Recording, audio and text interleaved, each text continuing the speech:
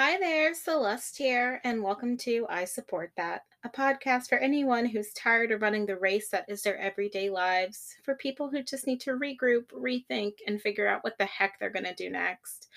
All right, guys, I am coming to you with a story time today of the crazy bills that I received in the mail from the reproductive endocrinologist.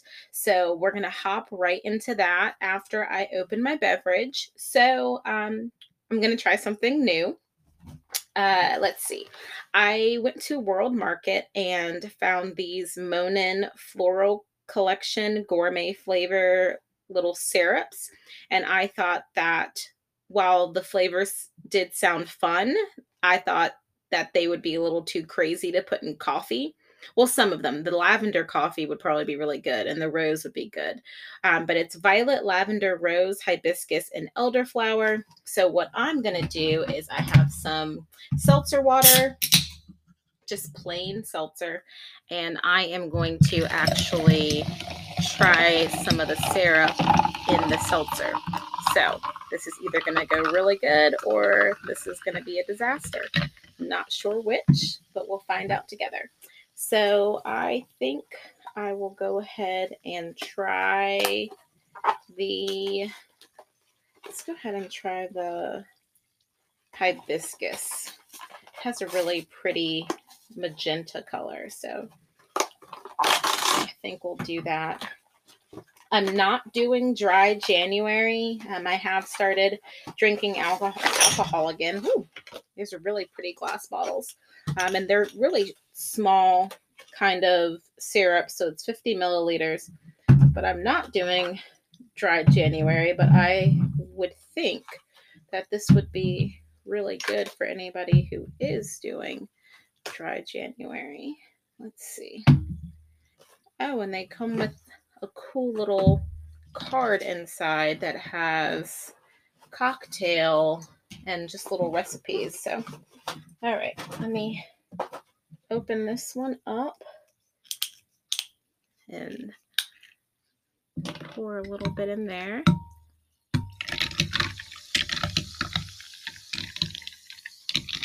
Don't want to put too much.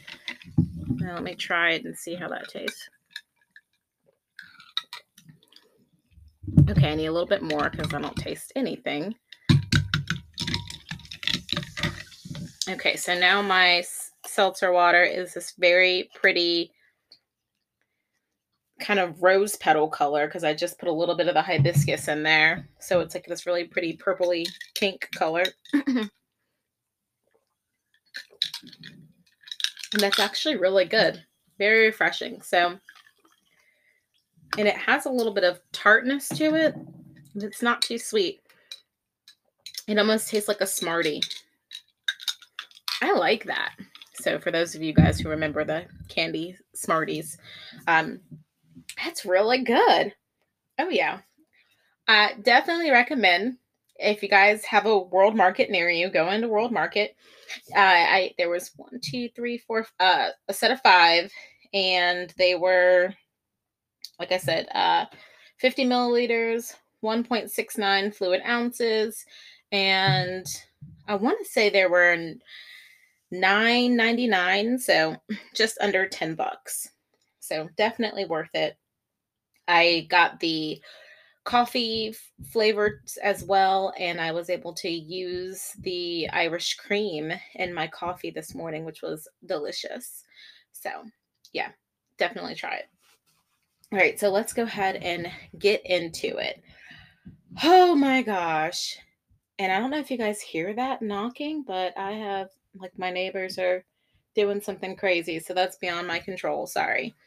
Okay, so went to the reproductive endocrinologist and ended up with a huge bill. Not going to say the name of the reproductive endocrinologist for several reasons.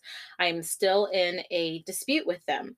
Hopefully they will, well, not necessarily a dispute, but I still need them to change some coding and get the information to the lab so my insurance company can reprocess the claim.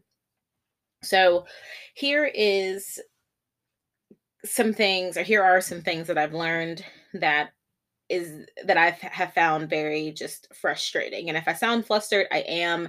It has just been a crazy day, and I'm kind of I'm over the amount of stress that has gone into this experience thus far, and I'm at the beginning. So I know that a lot of people, you know, do this by themselves, and this is kind of what you sign up for. Single mom by choice. You're making a decision to go into this alone.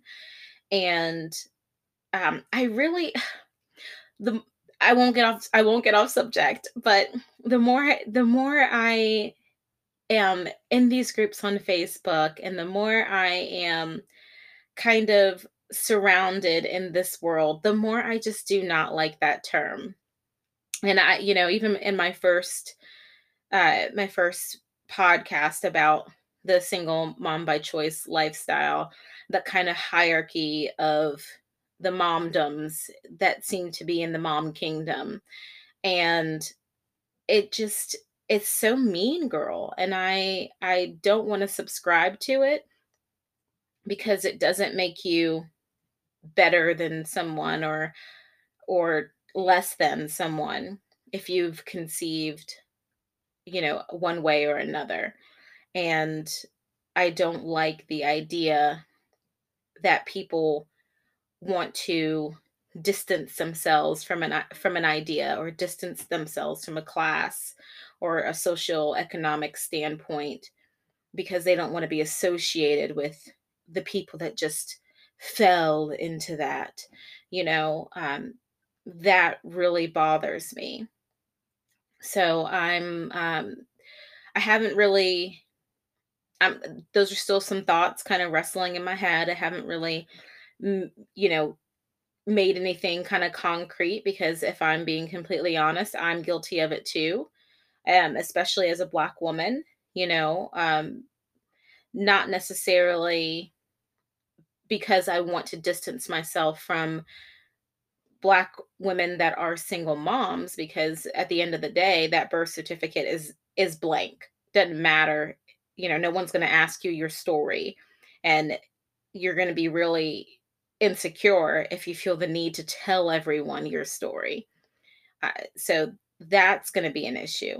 But I think more or less, just because of my, quote unquote morals, because the way that I'm doing this is, you know, to go about this so that I can morally sleep sound at night. And who cares? Nobody cares. Nobody's going to ask me how the kid got here. If I want to tell them, yeah, but nobody's going to ask. Again, that's personal and private information. So I think, I have to kind of check that too. If I'm doing it just so I can say, hey, look, this makes me feel better that I didn't fornicate, and I feel like I'm getting my, um, like I'm still abiding by my religious beliefs. Great. But at the end of the day, the world doesn't care. And don't do something, or don't feel like you're a rung on the ladder up from somebody else because of the way that you brought a kid into this world, or because it cost you $20,000 or $50,000, and somebody else, it just cost them a one night stand. Like, you're not any better. It's it's not a you're better, you're not better type thing, where again, single mom is a single mom is a single mom. At the end of the day, you're doing this together, or you're doing this by yourself. You might have a better village, you might be better equipped, but it's kind of the same thing, you know? So don't work so hard to distance yourself from that, is kind of the thought process that I'm slowly coming around to.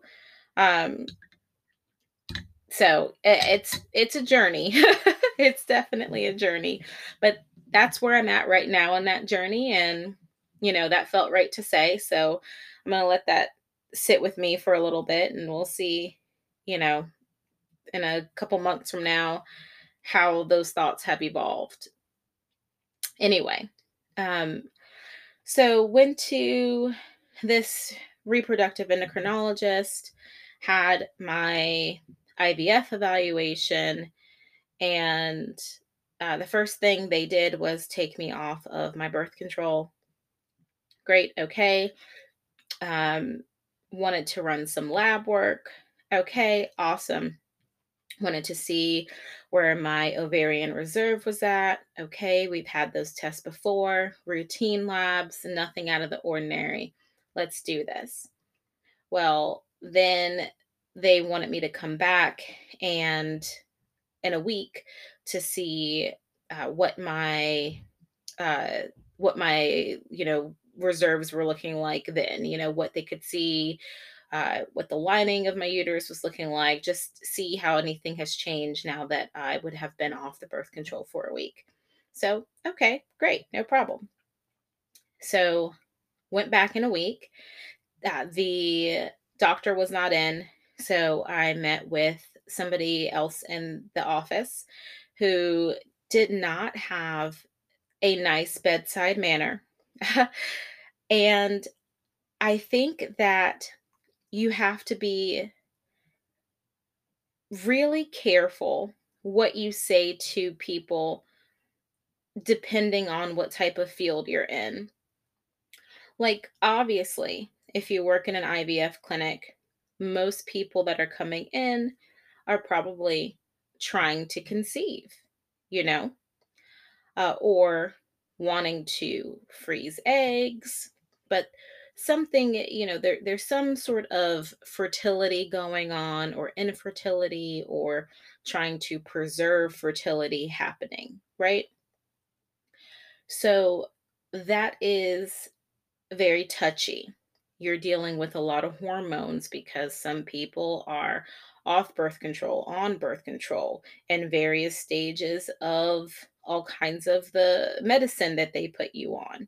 So women are sensitive, humans in general are sensitive, depending on what you got them hopped up on, and some people are just sensitive by nature.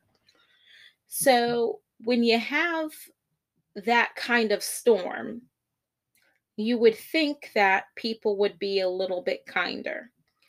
This individual was not prepared for my appointment at all. The first question out of their mouth was, "I don't know why I'm seeing you. Didn't you just meet with the doctor last week?" Yeah, I did. So, having to explain to them what they're supposed to be looking for was not the way that I wanted to start the appointment, but nevertheless, I did. And it was apparent throughout the appointment that this person did not read my chart because they kept saying, "You and your partner." Well, you guys, you have to decide what you want to do, what's the best route for you. And, like very, you and your partner, you guys. And I kind of had to finally say, "Hey, I'm doing this by myself. I would be doing this with donor sperm." And I finally spoke up when she suggested that I might want to look into, well, she was going to send me a price point for donor eggs.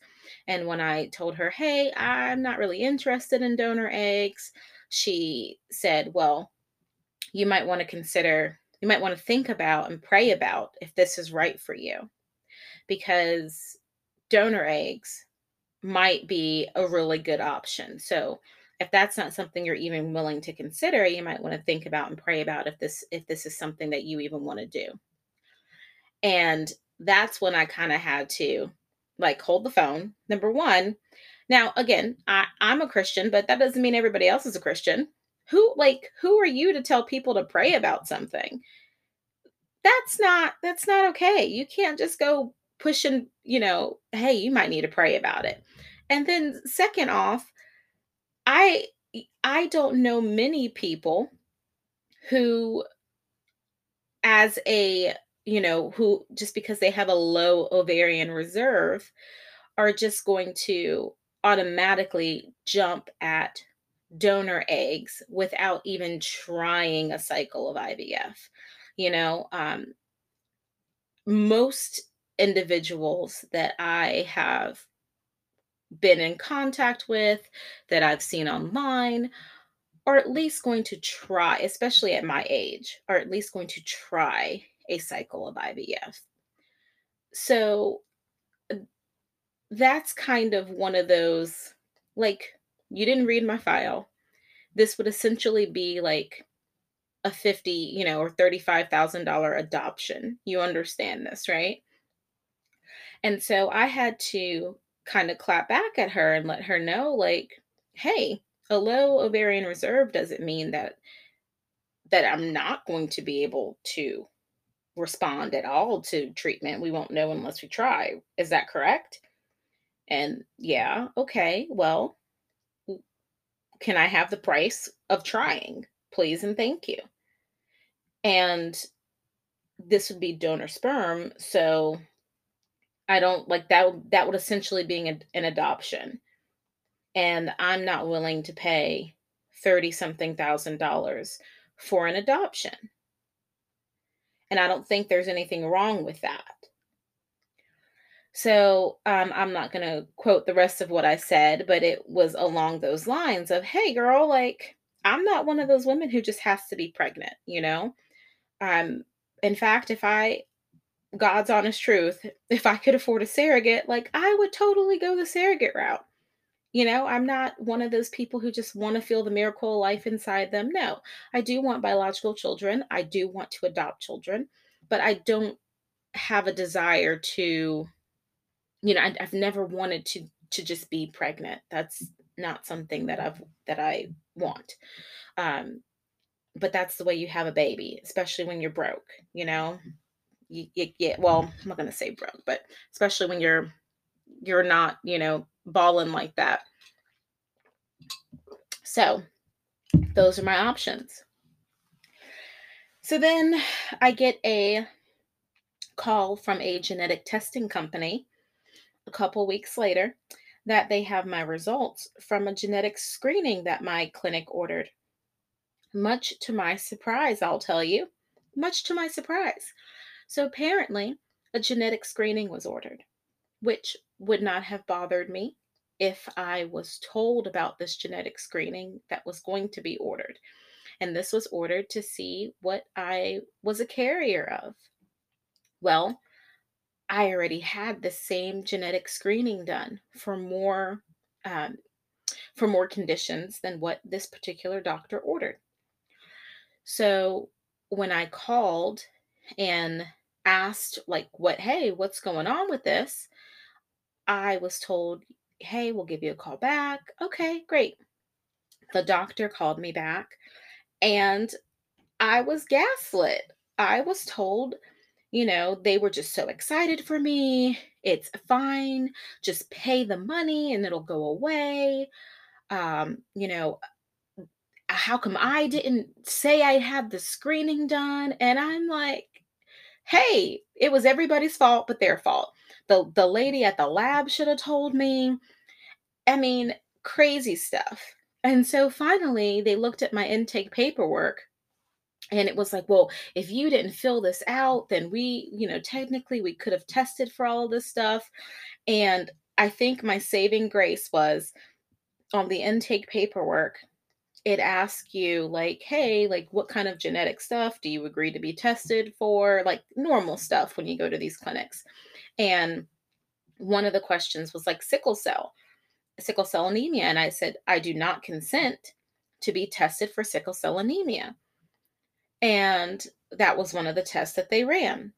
So, trying to explain to the doctor that, hey, um, like, I'm a Black woman.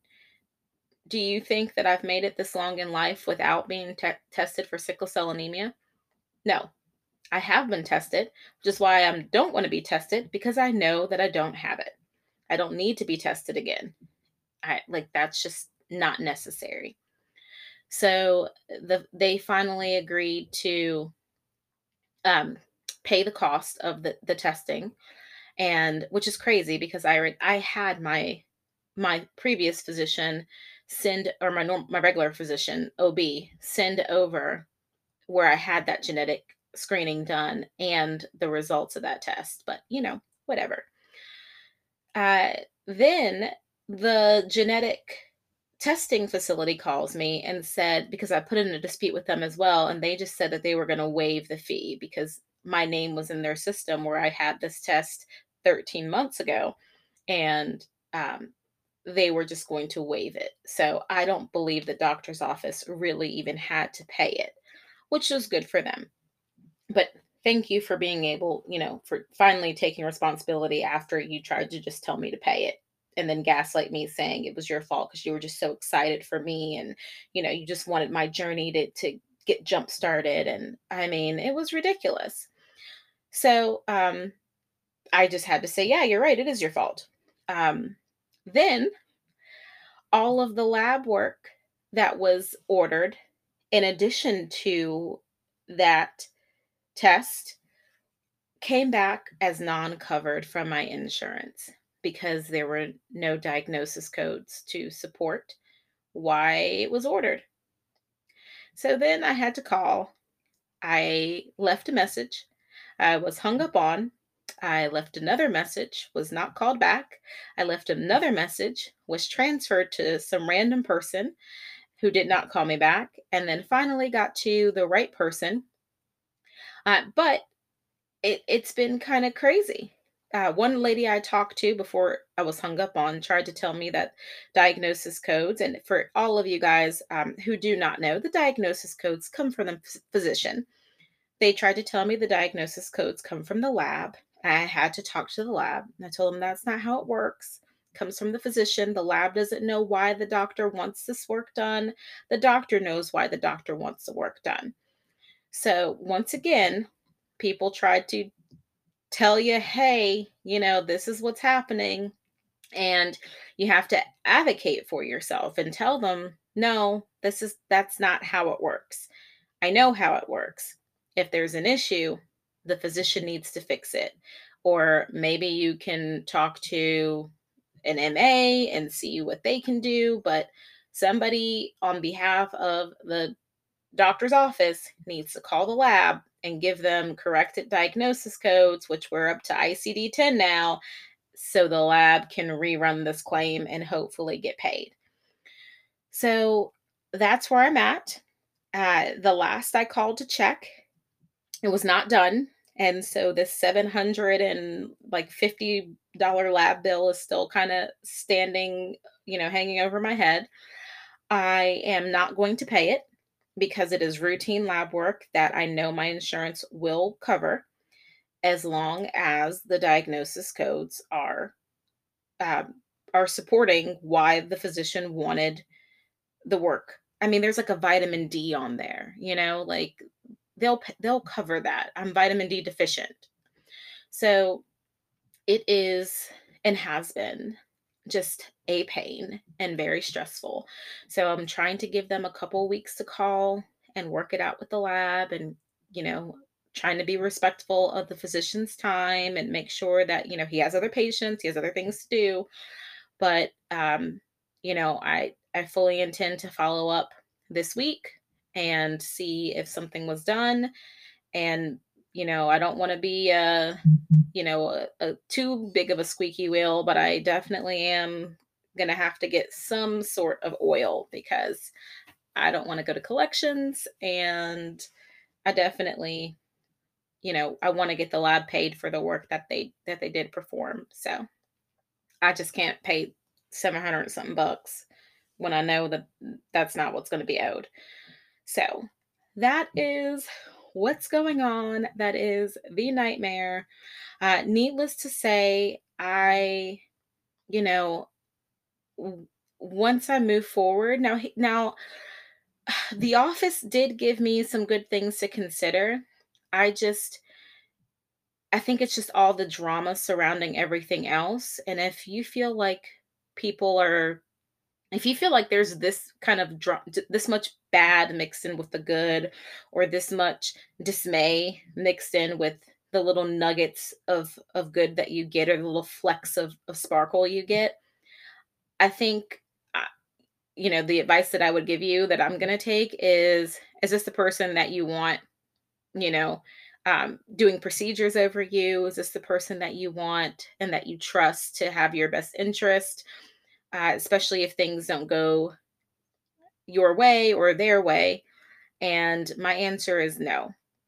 So when I am able to continue this journey, I don't think that this is the doctor's office that I want anywhere near my lady parts.